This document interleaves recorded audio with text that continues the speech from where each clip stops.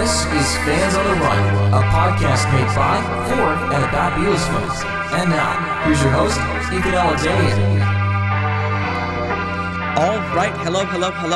Welcome back to Fans on the Run. By my calculations, the 6th best Beatles podcast. I actually haven't recorded one of these episodes in a while. You wouldn't be able to tell by my upload schedule, but the way I do things is I kind of record in bursts, where, let's say in like a 3-week span, I record like 7 episodes. So I don't really have to worry about uploads for the other 4 weeks out of the 7. So sometimes when you'll hear me, I may sound a little rusty because I haven't recorded in like 2 or 3 weeks. This is one of those occasions, so you're in for a treat today. Our mystery guest, how would you describe yourself? Passionate lover of all things music related, but especially the Beatles and Paul McCartney. Shocker. As if you wouldn't be able to tell by the name and the title and the description, our guest today is the co-host of Two Legs, a Paul McCartney solo podcast, Andy Nichols. Welcome to Fans on the Run. Good morning, Ethan, and thank you for having me on your show. And may I just say what a great show it is, and you've been a welcome addition to the Beatles podcast community in your short time. Your show and who you've booked and what you've done has been nothing short of amazing, so it's just a pleasure to be here. You don't have to say the show's good. You've already gotten on. It's great, but it's so awesome that, you just boom, out of nowhere, and everybody starts messaging me, you see this kid, he's got this. I'm like, whoa. Really? Yes. Oh, wow. Yes. That's a bit of a feather in my cap. Certainly is. Well, Two Legs isn't doing too bad itself. You guys just celebrated your 100th episode. We did. I joined Two Legs just about a year ago now. In October of 2019, Tom got in touch with me after I had kind of launched the beginning of my own podcast, which I had been wanting to do for a while, and I got to a point in my life where I could do one because I wasn't so busy, and I started to do one, and I did one episode called of my show Backwards Traveler. Tom saw it and was like, hey, this is a great show. My partner is leaving. Would you be interested in co-hosting one with me? And I had already been a follower of Two Legs for quite a while, not since the inception, but I knew about it and listened to a few episodes. So it's been a crazy ride. 100 episodes with the guy that before me, David, Tom's cousin, did 70 or so shows, and we've done 30 some odd shows now. So it's gone by very quickly. Time flies when you're having fun.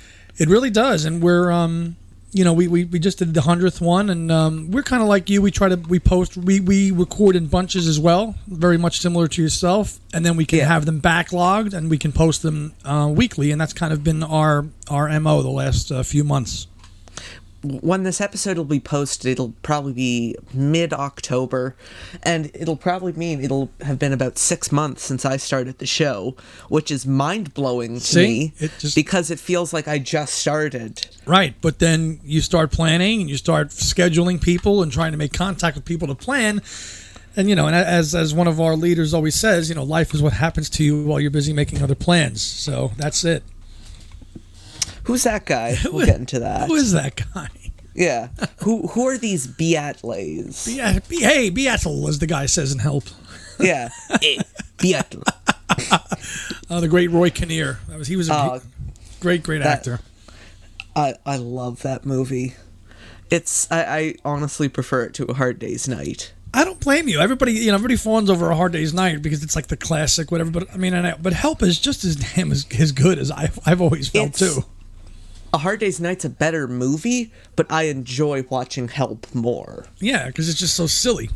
Yeah, it's, the Beatles, all incredibly high, trying to make a James Bond movie. Yeah, like Pam, Pow, and all that other kind of James Bond 60-ish, cinematography that they tried to use in that film a little bit.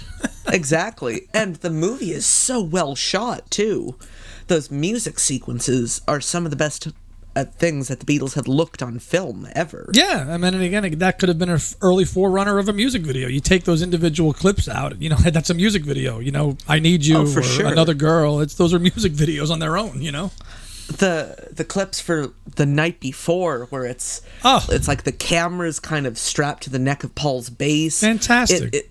If it was shot like 50 years later, you'd say, oh, that's a GoPro. Exactly. But it was 1965. Exactly. So pretty revolutionary for its time there, Mr. Lester. Yeah. So anyways, let's jump right back to the beginning. How did you first discover the Beatles? All right, so I don't know what you'd call me in terms of generation of fans. See, the thing is I don't really care because I have no idea what generation I am. Good. Yeah, so we can forego labels. I don't know. Everybody likes to put a label on everybody. I'm 39 years old, so I was born just after John Lennon was killed.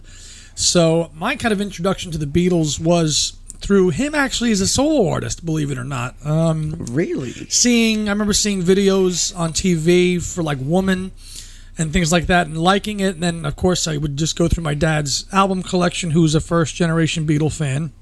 And I actually I was introduced to Lennon as a solo artist first. I remember I found like Shaved Fish and a few albums like that. And I actually was a Lennon fan first, and then going through more stuff, I actually saw the same guy on all these other albums with these other three guys, and I said, gee, that looks a lot like this guy. You were a Lennon guy first. I was a Lennon guy first. I was. And wow, how the times change. Yeah, I listen, I love them equally. Everybody always asks me, you're into Paul McCartney, you do a Paul McCartney podcast, and listen, I'm still, I think at my core, spiritually, very much a Lennon person, but yeah.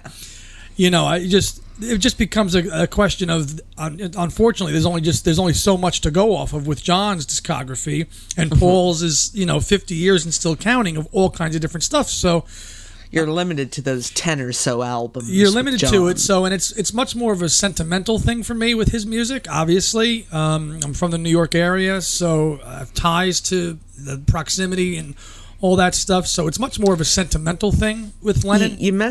You said in a message to me that your dad actually had an encounter with John. He did. My dad was walking down the street in Greenwich Village one day, and I think 1972 or maybe 70. I'm pretty sure it was 73, and he just walked by him and he said, "Hey, John, how you doing? Thanks for the music." And John just waved at him, and my dad kept walking. It was I sit here and I'm like, "You mean you didn't ask him questions?" And he was like, "No."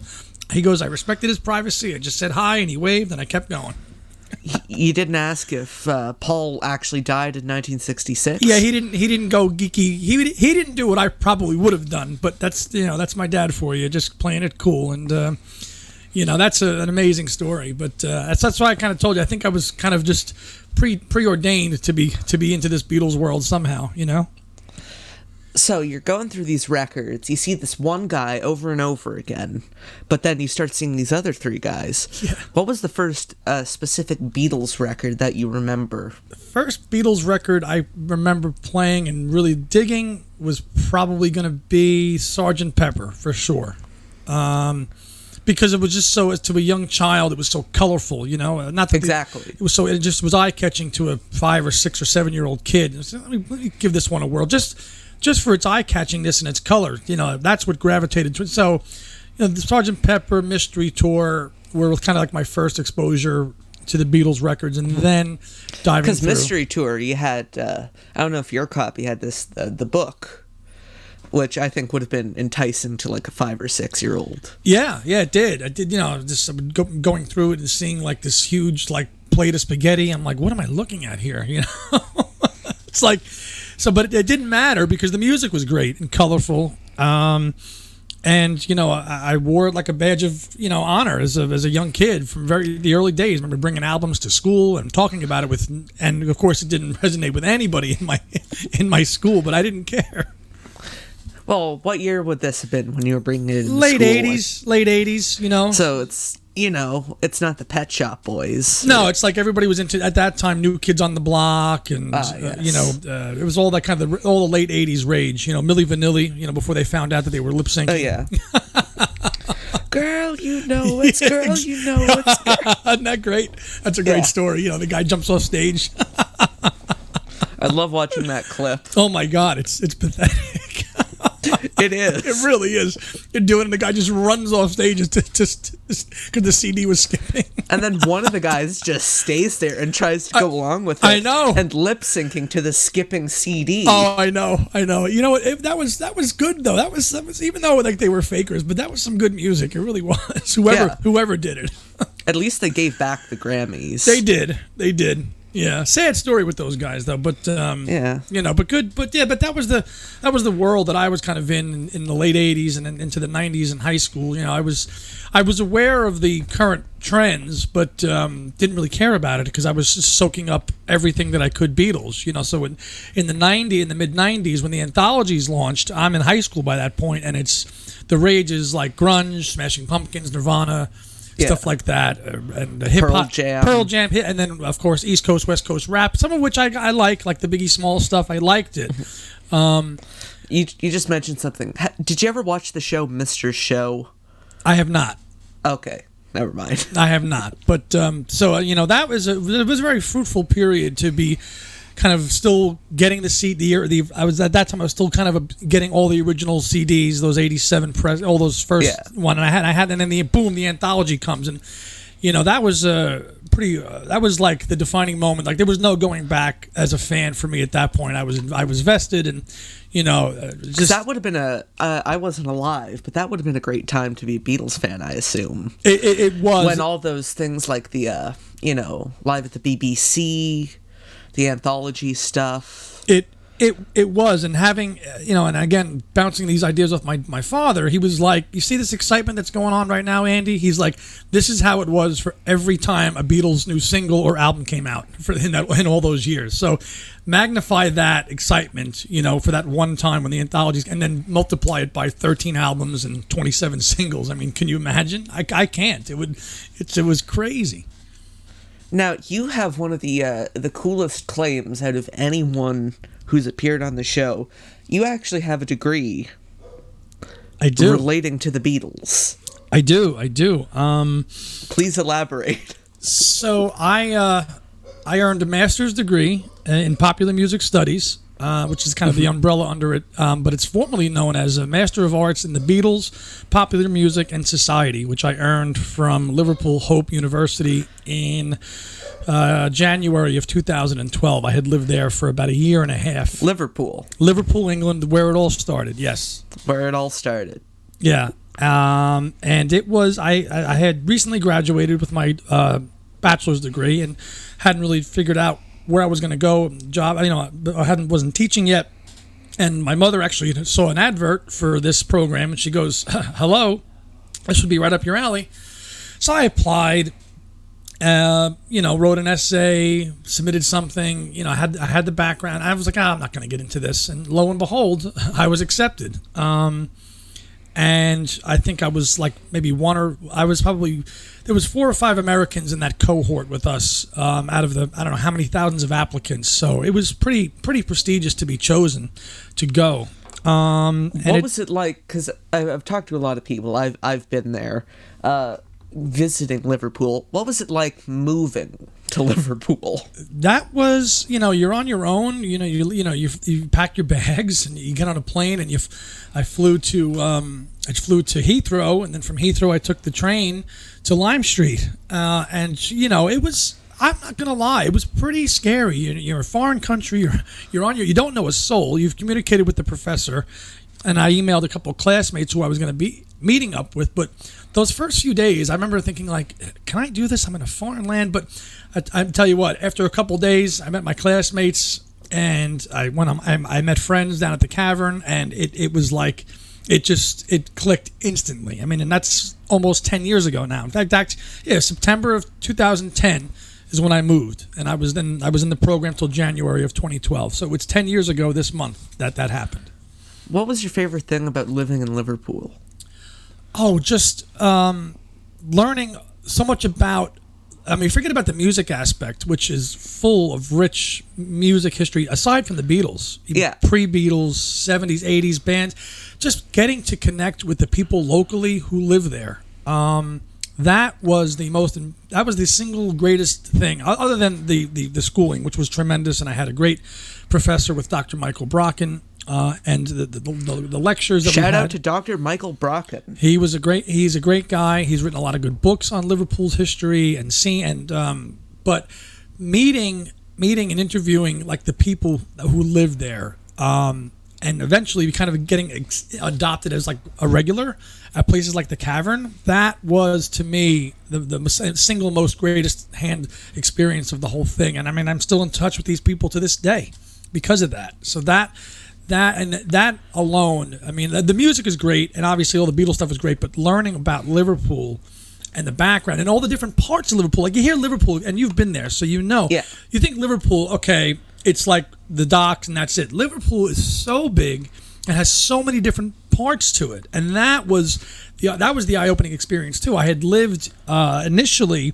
in the Aigburth section of Liverpool, which is not too far from Toxteth, which is like kind of a not as well-to-do area. And then later on in my time there, I had moved into the city center, right down by the docks and the Mersey and all that, right in the heart of town. But that was learning about the geography of Liverpool, and I actually walked. I think my first week there, when I didn't know anybody, I just got out of my dorm, and I'm like, all right, I'm not going to go on a Beatles tour. I'm just going to go do it myself, and I just printed out maps. And I'm like, okay, where's John's house? Where's Paul? And I just did my own self-guided Beatles tour. I did that myself, and that was an eye-opening experience, but one that has forever changed me for the better. So, How long would you say you walked that day? Oh, I think like 8 miles. I got back that night and I was exhausted. I left like at noon and I got back like at 8 o'clock and I was dead. I'm like, I'm just going to go for a little walk around Liverpool. And I was freaking exhausted. I didn't get out of bed for like a day and a half. I was exhausted. I'm like, all right, next time I'm going to hop on the tube and do that instead, or grab a bus. Yeah. They actually, I got to give this a little cool thing. Uber now is like all the rage now, but this was like years before Uber. But over there, they actually had like you could call and schedule like an Uber driver to come and get you and take you wherever you want. Like they have the big yellow taxis, right? But yeah, so this was like they had Uber before Uber existed over there, which was like back then was like you could just call some random person and they'll come and pick you up and take you wherever you got to go. It was crazy.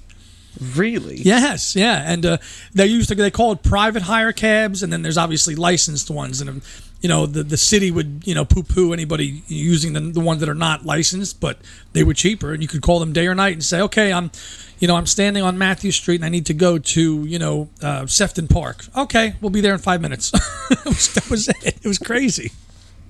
Damn, Liverpool pioneers. They really are, and that the fact that it's such a melting pot too. I didn't know that. Like there's a section of town that's Chinatown. You've got all kinds of. It's a melting pot of all the world's kind of nationalities. Great restaurants, great food. It's not just very Liverpool, and it's just pubs. I mean, there's plenty of pubs, and I've been and I was in a lot of them, but it's more than that. So it's anybody who hasn't been, and I have lots of Beatle fans. Friends of mine who have not been, I'm like, you need to go there, and I'm glad that you got to go there. When did you go?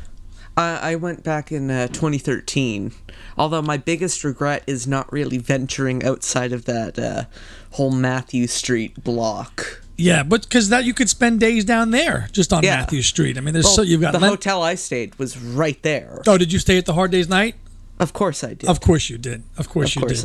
And and that's all Where owned. else? Well, of course, and that's all owned by Cavern City Tours, which owns they own the hotel, they own the Cavern Club and the neighboring pub across the street, the Cavern Pub. I spent more time in the Cavern Pub than I did the Cavern Club. You and me both, buddy. That was the place. As I learned, the pub on the left was that's where the regulars and locals would go. Yeah. That's the place was my home. After lectures, we had class every night from about 6 to 8, 2 or 3 nights a week. And then we would go down there, and that's where I met my friends and learned that, the touristy part of the Cavern was across the way, down there. Well, and they're both the touristy bit because neither of them are originally where the Cavern was. No, it wasn't. It was further down the road, as you know. Yeah, it's long gone. Long gone, but they say that they use some of the bricks to do the new one. But Cavern City Tours and Bill Heckle, they do a tremendous job of running that place. I'm very happy to see that they reopened now in post-COVID. as well. That's a tremendous thing because I know that they were really hemorrhaging money away there for a while. So they were at risk of, permanently closing. Which I have to think, I would think somewhere down and somebody would reach out to Macca and say, come on, you're really going to let the cavern close? I would have to think he wouldn't let that happen, I would hope not. But as for the course itself, it was the program, the master's degree, was one of the hardest things I've ever done. And I went over there a newly minted college grad, thinking, okay, I've got this, and I wrote my first paper, and my professor was like, this wasn't great, you can't submit this, you've got to turn it in. So that was an eye-opener. The standards of which they grade on for writing and everything, that raised the game to a whole new level. So I became a better writer because of that, a better researcher because of that. And people think, oh, well, what do you have, a master's in the Beatles? What is that? It's not a master's in just the Beatles. We didn't sit around there going, and on July 3rd, 1963, they wrote "She Loves You." That's not what the program was. The program was a study and an approach to why popular music should be an accepted form of discipline, worldwide. You've got programs of study on classical music at all colleges. Why can't popular music studies be accepted? And it was a study and an in-depth look at audiences, geography, politics, all those things, social issues, economics. It was not who wrote Hey Jude. It was not that at all. And I think some people, and I kind of thought it'd be a little more heavy on the Beatles end, but it wasn't. But I was okay with that, and I came out of that experience with such an appreciation for the Liverpool history that really is not the one that's talked about all that much. In these thousands of Beatle books that are out there, there's so much written about what they became in '63 or especially in North America. Mm-hmm. But the Liverpool history, the Liverpool history and the places they played and the thing, that is my favorite era now. That's because it's rarely talked about, and only really Mark Lewison has done that period justice with his first volume of Tune In, with the deluxe edition. Have you read any of David Bedford's books? I have, and we met David. David lectured us. David visited us one time, and his book is too. His work is very good too. I think David's work is catered more for the masses, just to kind of get it they kind of dip their toe into Liverpool history. But it's still, I enjoy David's work. I think it's a good book. Yeah, because he when I talked to him, he was talking about, the musical history of Liverpool, because it's not just the Beatles, because it was a port town. They got not just the American, R&B records, they got, country and stuff. Yes, they got country. Even the Liverpool black music scene was tremendous. We met a guy who visited us one night for a lecture, guy by the name of Joe Ankrah, Ankrah, and he was in a group called The Chants, Chants, and they were managed by Brian Epstein. And they, this is a guy that came to us telling us stories about, sitting and hanging out, working with John, Paul, George, and Pete at that point, because Pete was still in the band. And, their career didn't really go anywhere much outside of Merseyside. But, I mean, the stories that we heard from them, and it's on YouTube. If you search up The Chants, their biggest hit, I think, was a song called If I Could Write a Book. And that stories like that is what made this program, this experience, the truly remarkable one that it is. That still is with me this day. So, again, it's to your point and to David Bedford's point. It's much more than just the Beatles. You've got the country scene, which was huge in Liverpool. And these are all the influences. That's why kind of that melting pot mentality fits it very well. And I think most Beatle fans, would be well served if they had done a little bit more reading on Liverpool itself. It's bad, the class struggle between the North and the South in terms of London, and how most of the country viewed Liverpool just as a kind of poor town. And all these things are kind of what we talked about in the course. It was not, who wrote I Want to Hold Your Hand. So it's kind of what I always tell people, but it's usually over their heads. Just for the record, who did write I Want to Hold Your Hand? That, I think, is just a true 50-50 song between Lennon and McCartney, if I have my facts right. Although, of course, Bob Dylan always thought the line was, I get high, and not, I can't hide. Yeah. Oh, that just sounds like projection. Yes. Yes, it does. I want to ask you, while we're talking about these personal connections, do you have any favorite memories involving the Beatles music or the music of the Beatles?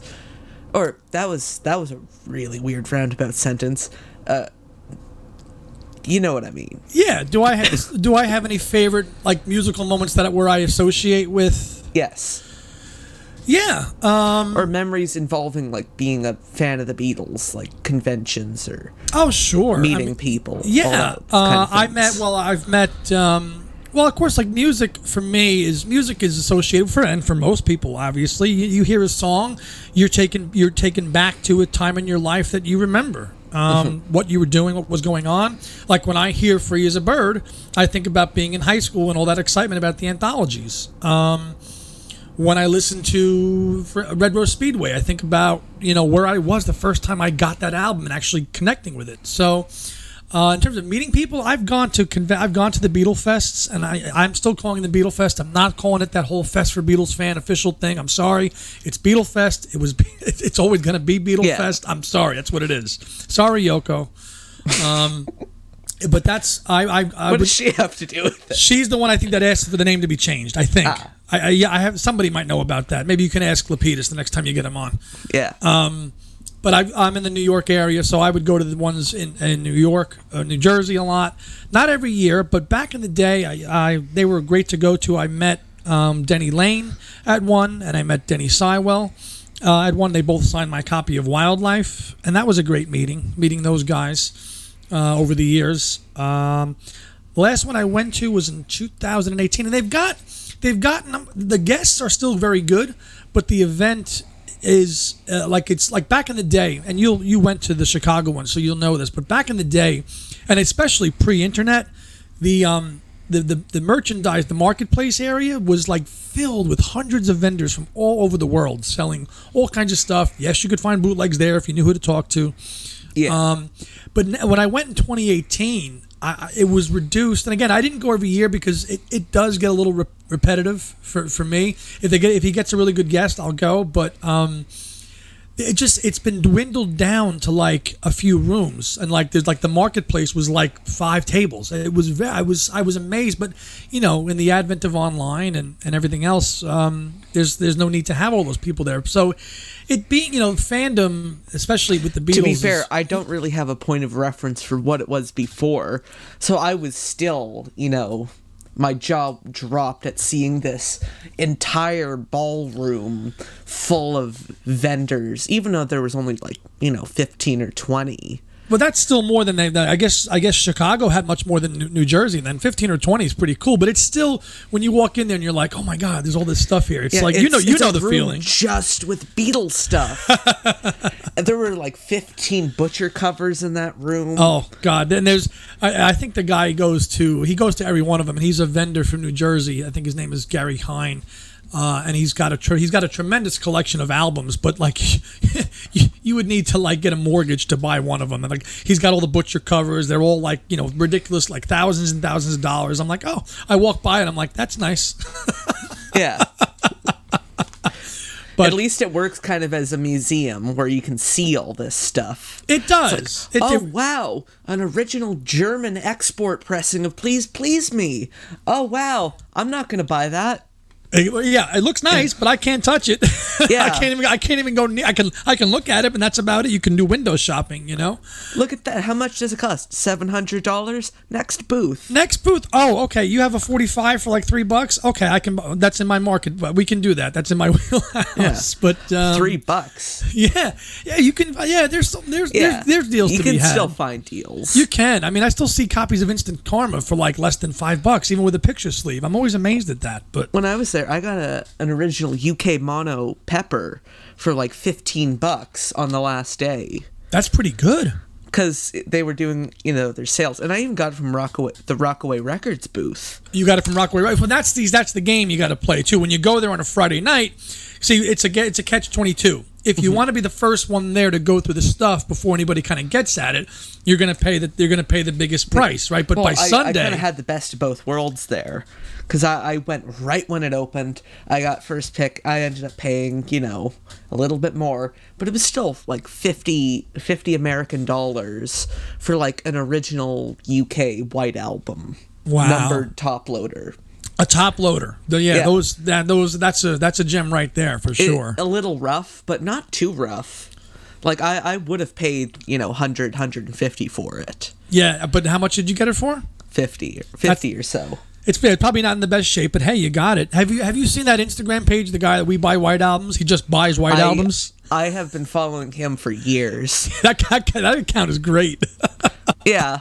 Although it really frustrates me sometimes, because sometimes it pops up in my feed and it's like a really clean white album, and it's just, okay, it's one of the thousands he owns. It's like, I could buy that. I want that. I always like looking at the ones where people draw and do different things on them. Those are the ones that crack me up the most, when you see people doing artwork on them. Hear the one that he took needle drops of like 100 copies that are all like beat to shit. Yes. And overlaid them on top of each other, including all the covers, and had like a couple, like I think 1,000 pressed. Yeah. I heard some of those. That was wild. That was wild. And it's just one of them skips slightly or runs a little fast. Yeah. And it just, towards the end, it just is a nightmare. Yeah, but it's still just so impressive of an undertaking for sure. I mean, I don't know, my last white album count I think was at like 10 or 11 copies. I don't know. I don't That's keep about track. The same here. I don't keep track anymore. It's best that way. They're in order. They're there. I log them into Discogs, and that's with Discogs you can kind of just do it that way, which is great. I don't know if you do the same thing. I am a fan of Discogs. I've been trying to get my co-host to buy into that, but he's not into, like, he doesn't understand it yet. I've told him, like, Tom, I'm like, you got to start buying stuff on Discogs. Plus, you can do it. You can kind of just get your library built on there. Tom doesn't buy off Discogs? No. Where the hell is he buying all these records from? eBay. Really? Just eBay? Just eBay. And I'm like, bro, Discogs. I haven't bought off of eBay in a long time. I don't think anybody has except for Tom. So he's keeping the eBay ship afloat. He's propping up the eBay economy. He just bought. We were talking last night. Oh Jesus! What did he buy? He bought like two random CDs. We were just talking about him. He's like, oh, you know what? And I don't want to tip my hand because it's a future guest on Two Legs, but we were talking about this person. He's like, oh, I'm going to buy 2 of the CDs right now. I'm like, where? He's like, eBay. And I'm like, dude, go to Discogs. It's probably going to be cheaper on Discogs. I told him that. The only thing I don't like about Discogs, which there's, you can work around it, but I don't like not seeing pictures of the actual items you're buying. You can see the pressing stuff, pictures of like a clean copy, but you're not getting the actual item. That isn't fair. That's a very fair point. But usually I email the sellers like, could you send me some photos? And they're like, sure. Yeah, but I mean, I can't say I've had one bad Discogs experience. I don't know how about you? I have once. Okay, well, listen, they're not all perfect out there. Yeah. But here's what happened. For my birthday a couple years ago, I didn't have any of the anthologies on vinyl, and I am, a completist, and I figured, you should be. If I don't get all of these anthologies at once, it's gonna drive me crazy. So for my birthday, I just bit the bullet and bought sealed British copies of all 3. Now, Volume 1, it was always the harder one to get. How much was that one?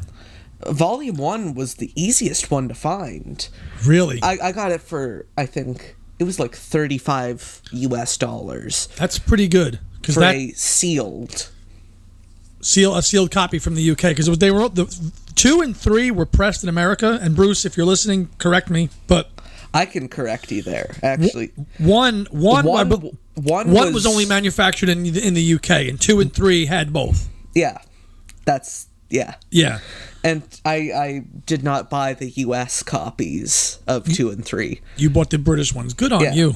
Good on you for that. In Canada, that's kind of the case. If we had the option of either importing from Britain or the US, we usually imported from Britain.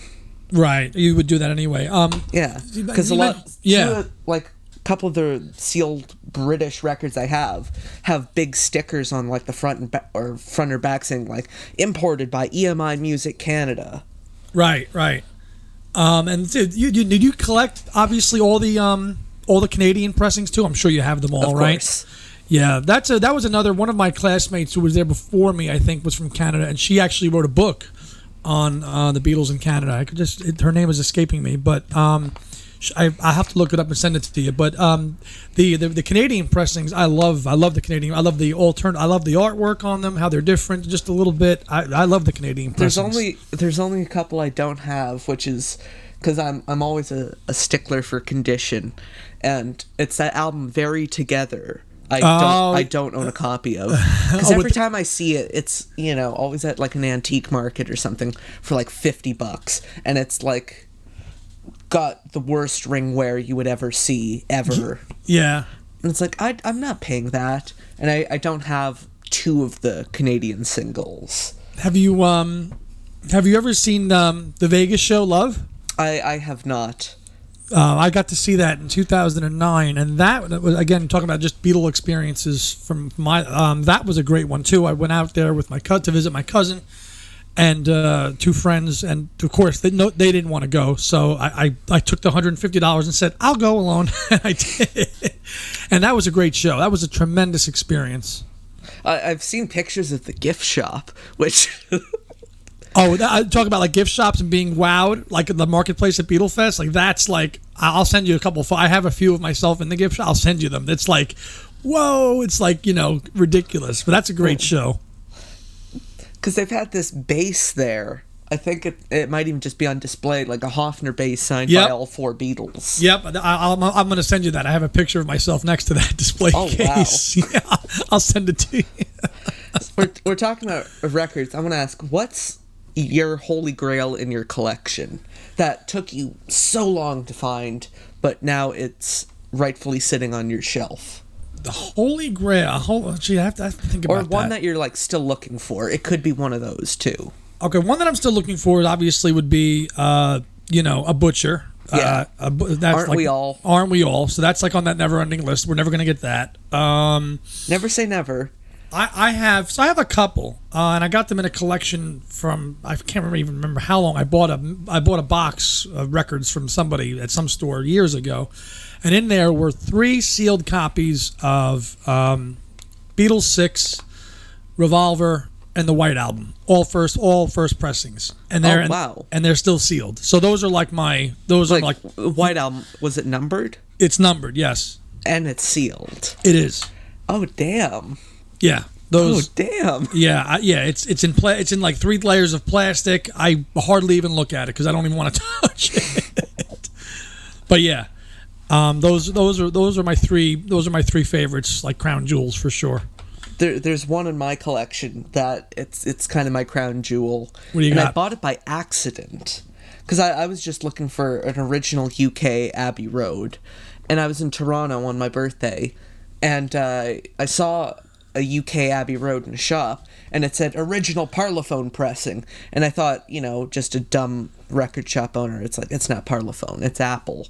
Right. And on the back cover it said Apple, so I'm like, $100, a little pricey, but okay, fine, I'll buy it, just because I'm lazy and I don't want to have to order it online. And then I didn't even look at the record. I bought it, went to the car, and then I took the record out, and it actually was on Parlophone. Wow. And I'm like, oh, so it's one of these. And you can always tell when it's an original because it's heavier, right? Yeah, but it's a second UK export pressing on Parlophone. Right. With the 1-box Parlophone EMI label. Yes. Yeah. Oh, what a score.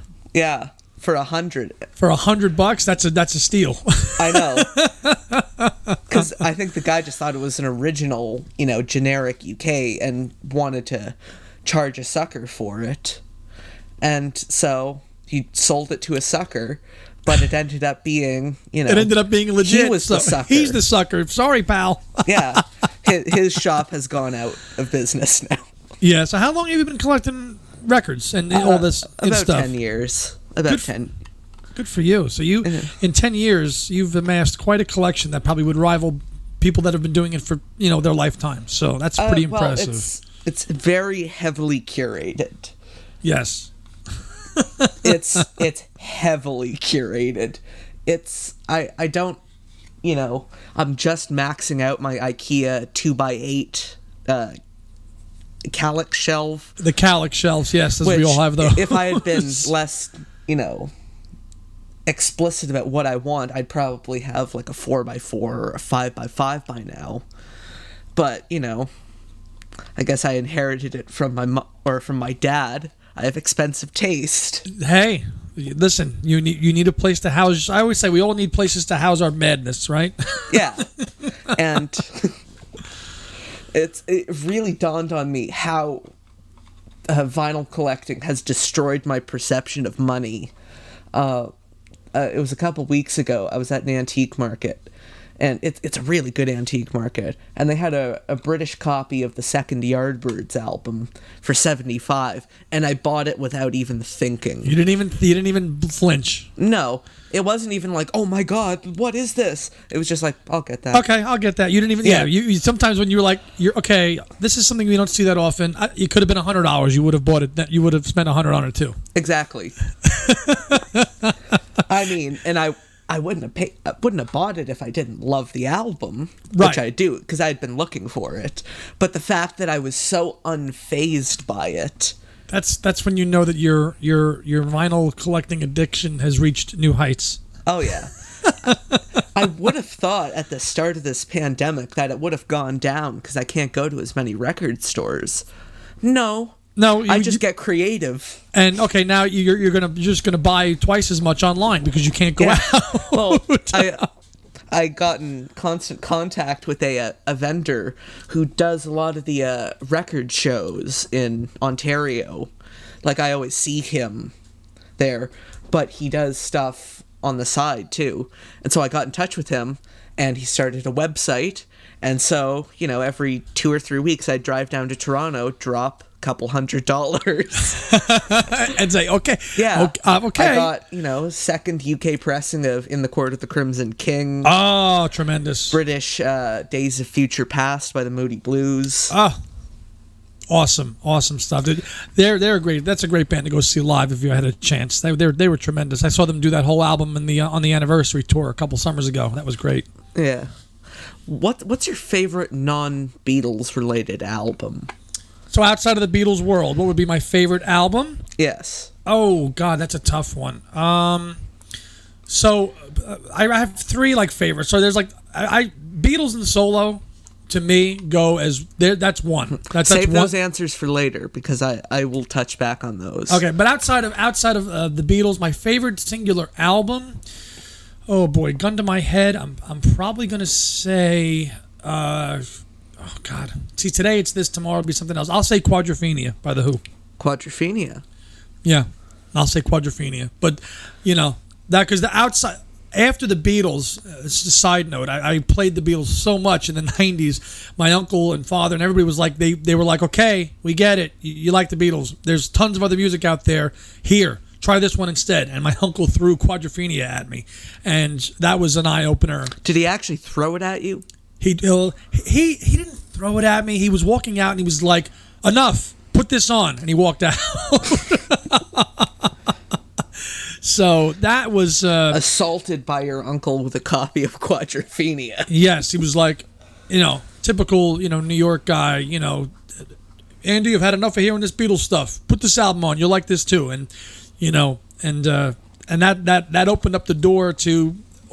everything else for me in terms of what I like outside of the Beatles. So Quadrophenia, I would say, definitely is an album. I was going to say, one of my favorite non-Beatles albums, it's also a Who album, but it's earlier Who. It's the Who Sell Out. Oh, that's a very nice pick because it's so, it's kind of off the beaten path one, but it's so kind of crazy and kooky, filled with all those radio jingles and the pop art stuff. Potato? Oh, Tremendous. John Entwistle there on that one, guys. Yeah. That's a great. Again, that's a fantastic pick too. And did you see that girl who actually did a cover of the whole album? I did see that. Petra Hayden, I think her name is. Yeah. Yeah. I think Townsend said it was like winning a Grammy when he found out she did that.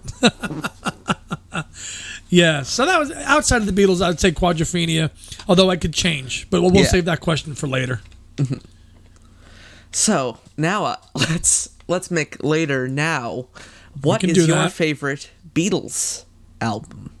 Favorite Beatles album, again, could change on the day, but I always say by default I'll just say the White Album, and that might be a bland pick. But for me, it's the easiest one because it's the one that has everything but the kitchen sink thrown into it in terms of genre, right? See, that the thing you're describing that makes it your favorite is how exactly I'd describe it when saying it's not my favorite, because it's like they just threw everything at it, and it wasn't one concise thing. That's the thing about the Beatles' music.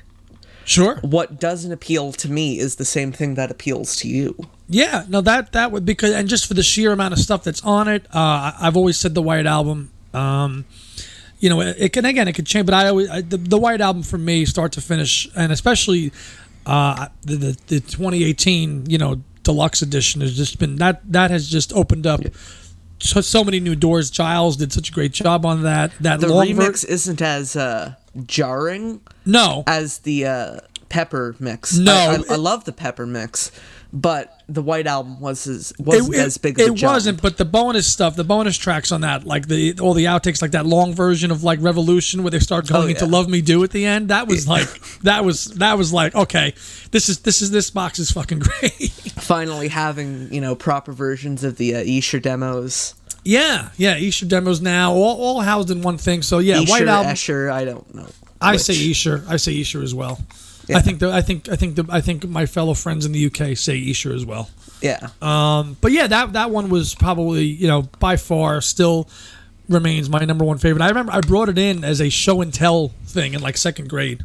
We had show and tell, and I brought in the White Album. See, with all the pictures and poster. Exactly. And I think even back then it was the 80s, so it was like my first White Album, so it was like the Capitol Rainbow late 80s pressing one, which is scratched to hell now, but that was like new then.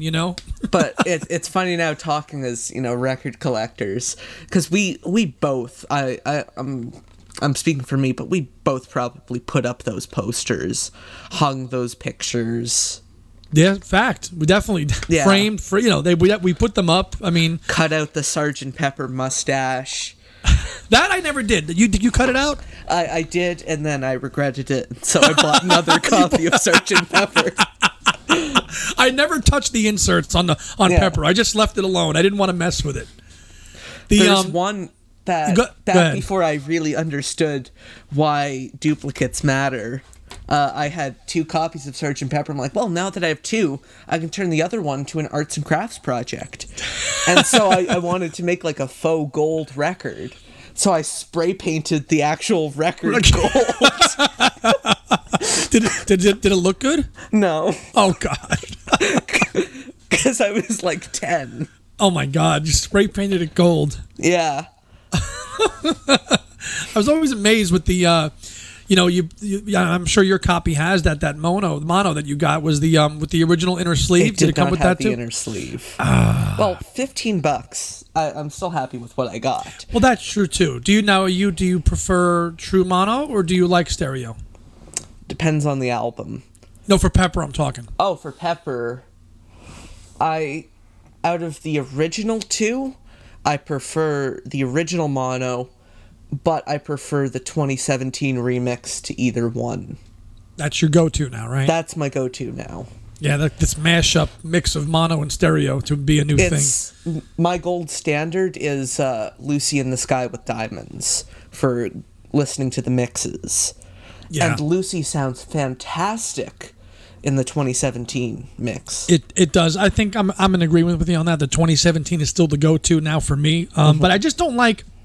on that or on the original mono, She's Leaving Home, I just think is better in a stereo version. It's slower. Yeah. And I like the slower Well, that's version. like Don't Pass Me By on the White Album. The mono one is sped up slightly. Yes. Yeah, but those I just those little nuances and stuff like that are. But that's are, also irrelevant to me because I do something that I will probably get flack from all audiophiles. With my turntable, I kind of crank the speed up slightly. you change the pitch. I change the pitch so it's, let's say about half a semitone higher. Because I feel like it just makes me slightly happier to listen to. I can't put my finger on why. Interesting. I do the same thing, but lower. I lower it about half a semitone. Yeah. Slow. Yeah. So you go higher and I go lower. That's cool. It for some reason it makes everything just sound happier. Interesting. So if it's faster, it's a little happier. Hey. Yes.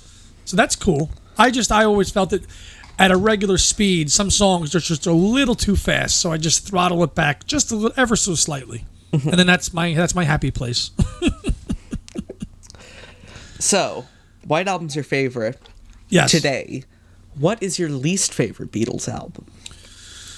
I'm not going to say there isn't one because that's such a lame answer because we all know that some albums are better than others. Least favorite Beatles album? Not all albums are created equal. Least favorite Beatles album, I will say, is probably Beatles for Sale. Shocker. I know. Beatles for Sale. That I've kind of learned to just expect that response from you people. You should, because I'm not going to say, because everything else is tremendous. I mean, listen, they were tired as hell. Half the album is covers. I mean, they were battered to hell with touring. They kind of just threw that album late at the end of '64 and just threw it out there. Now, let's get this out of the way before I go on to favorite song or something. Thoughts on Mr. Moonlight? Like it. Thank God. I like it. Because I didn't want to have to get into another argument. And it's actually it's another one of my uncle's favorite songs. Actually, believe it or not. Yeah, he loves it. It's just so cheesy. And it's so cheesy. It's great. Learning yes. About how it was kind of a running joke between the Beatles and the other bands in Liverpool to see who could play the schlockiest, cheesiest version possible of Mr. Moonlight. Yeah, although I like the live version from the Star Club too, which is a little bit faster and more. It's not as polished, obviously, as the one on the album. So, what is your favorite Beatles song? See, I don't want to give you an obvious, but I might have to. Obvious is okay. I don't think you're going to like it, though. Okay. Well, hit me anyways. Well, let's see. Favorite Beatles song? If you say Let It Be, I will be disappointed. No. If I said Let It Be, hang up the phone. Yeah. I'm going to say... I'm going to give you two. I'm going to give you like my safe answer, and I'm going to give you like the one that I was really, truly like my favorite. My safe answer would be like A Day in the Life. Okay? That's my safe answer. But the one I probably play the most outside of that, I'm going to say For No One from Revolver. Really? Yeah. That's not an obvious choice. I'm going to say For No One. It's a song I've been revisiting a lot, listening to it because I've been on a Broad Street binge. Mm-hmm. So and I love how he plays it in that one. Do you have a DVD copy of Broad Street? And a VHS. Okay. Because I was on eBay just curious. The DVD copies are expensive. They are. I thought there was a Blu-ray. There's not a Blu-ray yet, but I saw it on Amazon not too long ago. Look again, because I sent it to a friend of mine. It was like $10. Oh. It was $10 for a standard DVD, so check it out again. Well, that's still like $9 too much. It is, but you know what? I was talking about this with Tom. We were talking about like what do we want to see next? I want a Uber like $600 box for Give My Regards to Broad Street. I want it. I want it today. Find some way to issue like a suitcase. Yes. Tom will buy it. He will. He'll buy it. I want like the script in there reproduced. I want like a replica of a movie ticket. I want the whole thing. Yeah. Remastered Ultra 4K. I want it. I want it. And listen, my rationale is, okay, you've got Paul and Ringo and George Martin on film working together. That warrants it alone. Forget about the movie and the script and that it's awful. The fact that the musical performance is in there and George Martin and Paul are in there with Ringo, I think that's the best thing anyone could ever say about a movie. Forget about the script or the movie; it's awful. It is, but the musical performances in it make it worthy. So yes, But for no one is probably my favorite pure, outside of the obvious choices. For no one, it's probably my favorite Beatles song. Well, that's okay. Well, I want to ask now, what is your least favorite Beatles song? Least favorite Beatles song. Let me think on this first. Just a split second. Cover or one of the ones that they wrote. Let's do one of each. Okay, so I'm going to say probably like A Taste of Honey. Okay, I do not care much for that song. A Taste of Honey, and then one that they wrote, I'd probably say, I just, it's like Beatles, the words Beatles and least are not in my vocabulary. That's why I'm struggling with this. It's not like they're bad. No, Beatles bad is everyone else is fairly decent. True. My least favorite original song by them, I'll say, would be, I'll say, You Can't Do That. Really? Yeah. Wow. I'll say You Can't Do That. Explain I don't know. yourself. It's just, I prefer the live versions better, but it's just, I don't know. It goes on a little bit too long, too much cowbell. Yeah. Way too much cowbell. How is there too much cowbell? There is. There is. And I like cowbell, but not on that song. Yeah. But it's that riff though. I know. It's a good riff, but it's what. Yeah, no, it's good. Sounds better on a 12 string. Yes, and that was beautifully done, by the way. No, it wasn't. Don't lie. It's hard. It's hard to say. I mean, ask me tomorrow. I could change my answer. But yeah, I'm going to say You Can't Do That right now. Well, and now let's do some kind of quick fire things. What's your favorite John Lennon album? Mind Games. What's your favorite Paul McCartney album? Red Rose Speedway. What's your favorite George Harrison album? 33 1/3. And what's your favorite Ringo Starr album? Stop and Smell the Roses. Really? Yes. Huh. Hands down. Okay. Because I might have to ask you to elaborate. Okay, Stop and Smell the Roses, obviously with its connection to John and how John was going to help him with that album. You had Paul and George kind of rally around him to help him with that album a little bit. They got together and recorded all those years ago during those sessions too. I just like I love Private Property, Rack My Brain. Paul wrote Attention on that album. To me, it's almost like Ringo, the Ringo 73 album, but in an 80s context. So, I think that album is tremendous. I like the cover that he does of, it's escaping me. What's the cover he does on that album? It was an old Beatles live number they used to do. But anyway, that's good on there too. I think he did a recover of Back Off Boogaloo. That also was on a bonus track. So how many times has he redone that song? Too many. Yeah. Too many. But Stop and Smell the Roses, 10 years ago I would have told you, the obligatory Goodnight Vienna or Ringo, but no, for me it's Stop and Smell the Roses. That's my rapid fire 4. And I'll actually elaborate. What is your least favorite McCartney album? Oh, the Ringo song was I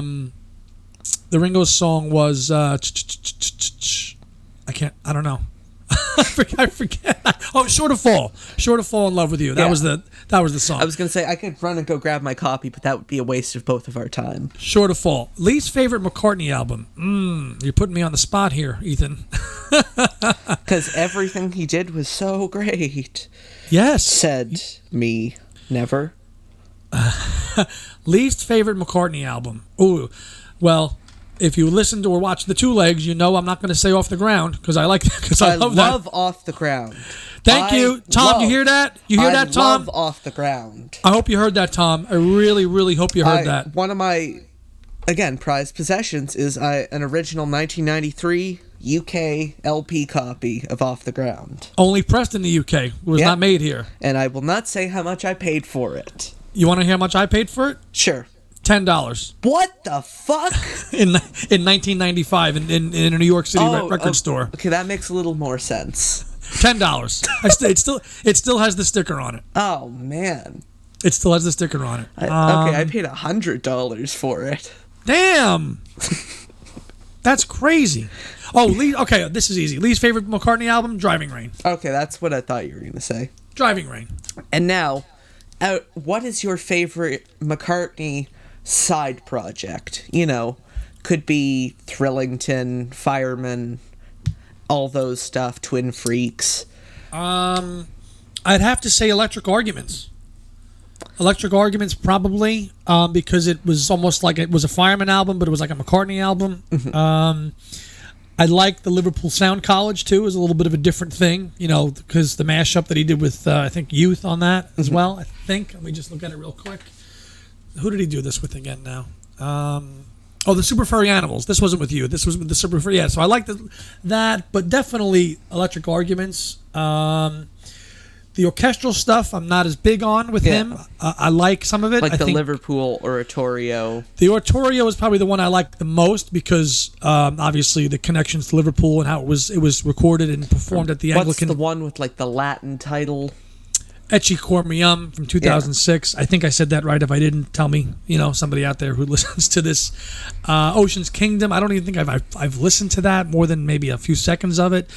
But Standing Stone. I think we're actually talking about some albums where vinyl copies exist, but I'm so indifferent to some of these albums that I won't buy them. Like Ocean's Kingdom, Liverpool Oratorio. No, agreed. And it was even like Kisses on the Bottom. I was so indifferent to that I could have got one brand new, and now they're like very expensive. Yeah, that one that was one of those ones you've got to snap up, and it's amazing. Like vinyl that was made in the 90s or even the early 2000s is ridiculous. Like Driving Rain, I think in 2001 when I bought it, it was like $30. You know, I had a chance a couple years ago to buy a copy. I think it was even sealed of Flaming Pie for $150. Wow. And I thought, wow, that's kind of expensive. And now I go back. Now that Flaming Pie has been reissued, thinking, do I want to get it or do I want to go for the original? And then I look at the original, it's like, oh wow, they've even gotten more expensive. An American pressing or one from the UK? I'm not quite sure. I think because I have both, and the American one again. Would you like to donate one to your favorite Canadian? I have several. We could arrange that. I think I paid. I think it was again. Anything that was like you're looking for. Yes, we can talk about that after the show. Perfect. I think I paid, and it's still sealed, $11.99 for a USA pressing of Flaming Pie. Yeah, and then the British copy was about $30 back then. So those are two. They're sitting nicely on my shelf over there. We'll talk. We'll make a deal. Well, one of those records that I was so close to getting, because I just like talking records with people. Yes. There's a 2001 reissue of All Things Must Pass. Yes. That I almost in the box. Yeah. In the with the box. color cover. Yep. I almost got that for $150 at the aforementioned antique market, but I thought you can get better than that online. Yeah. Well, here's something. Are you a Pink Floyd fan? I am. Do you own the Echoes box set? I do not. Well, there's a record store close to me that has about 2 or 3 new old stock copies for their original prices. Really? Yeah. They're still like $99. That's pretty good. I know. That's pretty good. That's where I got my original like 07 copy of Love sealed. Wow. They have like a stack of about 10 still sealed, original 2007. No shit. Yeah. Wow. I have it digitally because I have Apple Music, but I don't own it physically. But it's kind of, a hole-in-the-wall store that not a lot of people know about. What's your favorite Floyd album? Favorite Floyd album? I'm gonna... You're gonna say like Atom Heart Mother or something, right? I'm not gonna say Atom Heart Mother. I'll say something even weirder. Saucer Full of Secrets. I knew that was coming. I figured he's gonna say that. Yeah. It was gonna say... I could say Piper at the Gates of Dawn, which that is a very good album. Yeah. But I like Saucer Full of Secrets just slightly more because, Corporal Clegg, Let There Be More Light. Nice. What's your favorite Floyd album? Metal. Metal. Good choice. Yes. Seamus. Metal. Yep. Yeah, love Metal. And then probably the Wall after that, which might be obvious, but, I like that one. The obvious one for me is, I don't care how basic it is, Dark Side of the Moon. Oh, well, listen, that's like, and you've got the Wings connection on that album too. There's a reason why it's so beloved. I just wish, and people discover that kind of music. Like I remember this specifically in high school. Everybody was like, "Oh, I like Pink Floyd. I like Dark Side of the Moon." Like, well, there's other albums to listen to, Yeah. And the good thing that with Pink Floyd is, I saw someone describe it as start with metal. Start with metal. If you like these elements, go listen to these albums. If you like these elements, go listen to these ones. And it's kind of like a diagram. It'll take you to two different directions depending on what you like. So if you like the psychedelic elements of metal, go to Atom Heart Mother. Right. Go to Saucer Full of Secrets. Right. If you like the poppier stuff. Yeah. Right. Cool. But, yeah. Oh, I could so easily do a Pink Floyd podcast. You certainly could. Yeah. Good stuff. Not necessarily out of the cards. Go for it, man. Yeah. Have people on to talk about Pink Floyd records. Yeah, I've seen a couple tribute bands over the last few years, and they've been pretty spot on and recreating the experience. You know what? I think I actually might do that. You're witnessing the birth of something new, everybody.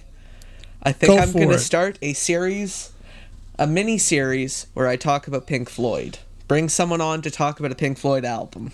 Go for it. And I'll have you on to talk about metal. Okay. There you go. All good stuff, man. Anyways, yeah. Now we're at my favorite part of the show. Andy, what would you like to plug? Well, those of you that are listening or have watched, thank you for following Two Legs. If you're not aware of it, if you're not aware of it, you're stupid. If you're not aware of it, if you're in our little circle of Beatles podcast, you should be aware of it. And if you're not, then shame on you. Two Legs is the podcast that I co-host with my partner Tom Hunyadi, and I've been on the team for about a year now. If you'd like to check us out, just Google search Two Legs and you'll find us. We post episodes weekly. We have had authors, people that have worked with McCartney, interviewed McCartney, other podcasters. So check us out on there, on Podbean, YouTube, all the usual outlets, of which there are too many to list anymore, but we're out there, and the show is doing very well. We've hit over 200 subscribers on YouTube, which is an area that kind of we took off to do when I came on board, and Tom has been very happy with that, and me too. So check us out on YouTube and subscribe, and kind of get into the little chat with our people and friends on there as well. And that's about it, my friend. We're on Facebook and all the other social media, Twitter, Instagram, all that stuff. You can find us on there as well. And if that's where we're at for Two Legs. I'm still getting the hand of plugging myself, saying all the right buzzwords and there's a rhythm to it. There's a rhythm to it. I haven't gotten in the rhythm yet. It's okay. I'm not in it. No, but none of us are. We're learning as we go. We're on iTunes, Podbean, Spotify, Apple Music, Apple Podcasts, Google Podcasts, iHeartRadio. Yeah, we're now on Amazon Music. Yep, got to add that. It's like a little script you have to do. It's basically anywhere good podcasts can be heard. Give us 5-star ratings if you liked the episode. Give us 4-star ratings if you didn't. Please give the 5-star ones, though. Please. Please feed my ego. Please. Also, kudos I don't know if people have probably told you this, and if they haven't, shame on them. The way you design your artwork for your episodes is nothing short of amazing. It's probably the coolest thing I've seen in terms of podcast art ever. Thank you. Your I concept have one done for you. Your concept of pulling album artwork and changing it and superimposing people's faces onto it is pretty awesome, and I've never seen it anywhere. And it's kudos. Thank you. I'll have to send what I have for you after the interview. It's good. Okay. Yeah. But yeah, if you're listening to this on YouTube, please hit that subscribe button. Please hit that bell notification so you get notified every time a new episode goes up of Fans on the Run or whatever vanity project I put out next. You'll be the first to know. And we're on Facebook, Fans on the Run Podcast. We're on Instagram under the same name. You can email me at fansontherunpodcast@gmail.com. And that's about it for my plug. There we go. How did I do? You got it. You did it. You did. See, you don't even listen. You're a veteran now, man. Yeah. You got it. You got it. You follow Kit. You follow Tom. You got it down now. You're I'm in man. good company. You certainly are. Remember, kids, it's not what you know. It's who you know. Don't forget that. Yeah. It's this delightful kind of Beatles nepotism. Certainly is. But anyways, Andy, thank you so much for coming on the show. It's been a blast. No, it's been great, man. I'm happy that you reached out, and I was happy to share my Liverpool experiences with you and a little insight of some local stuff over there. And I'll send you some photos of my Beatledom stuff over the years, and you can check a look at those as well. So thank you, Ethan. I'm in a great mood because I thought this was not going to go as well because I was rusty. I was not rusty. I didn't think I was. I am a god. You're pro. Dude, sign this kid up. Let's go. Yeah. To whatever Beatles podcasting network is coming out. Well, it's coming, and you're on it, buddy. So welcome aboard. Oops, did I leak something? No. Yeah. Open secrets. Oh God. Yeah. But thanks, man. I really appreciate it. Oh God, I'm gonna get an angry message from Ed Chen saying, "What the fuck, Ethan?" Pissed that off. Yeah. Oh God. Oh yeah. So anyways, thank you for coming on. To everyone else out there, thank you for listening. You can go home now. Fans on the Run is produced by Ethan Alexander. Additional voiceovers by Richard Phillip. This has been a Showtown production.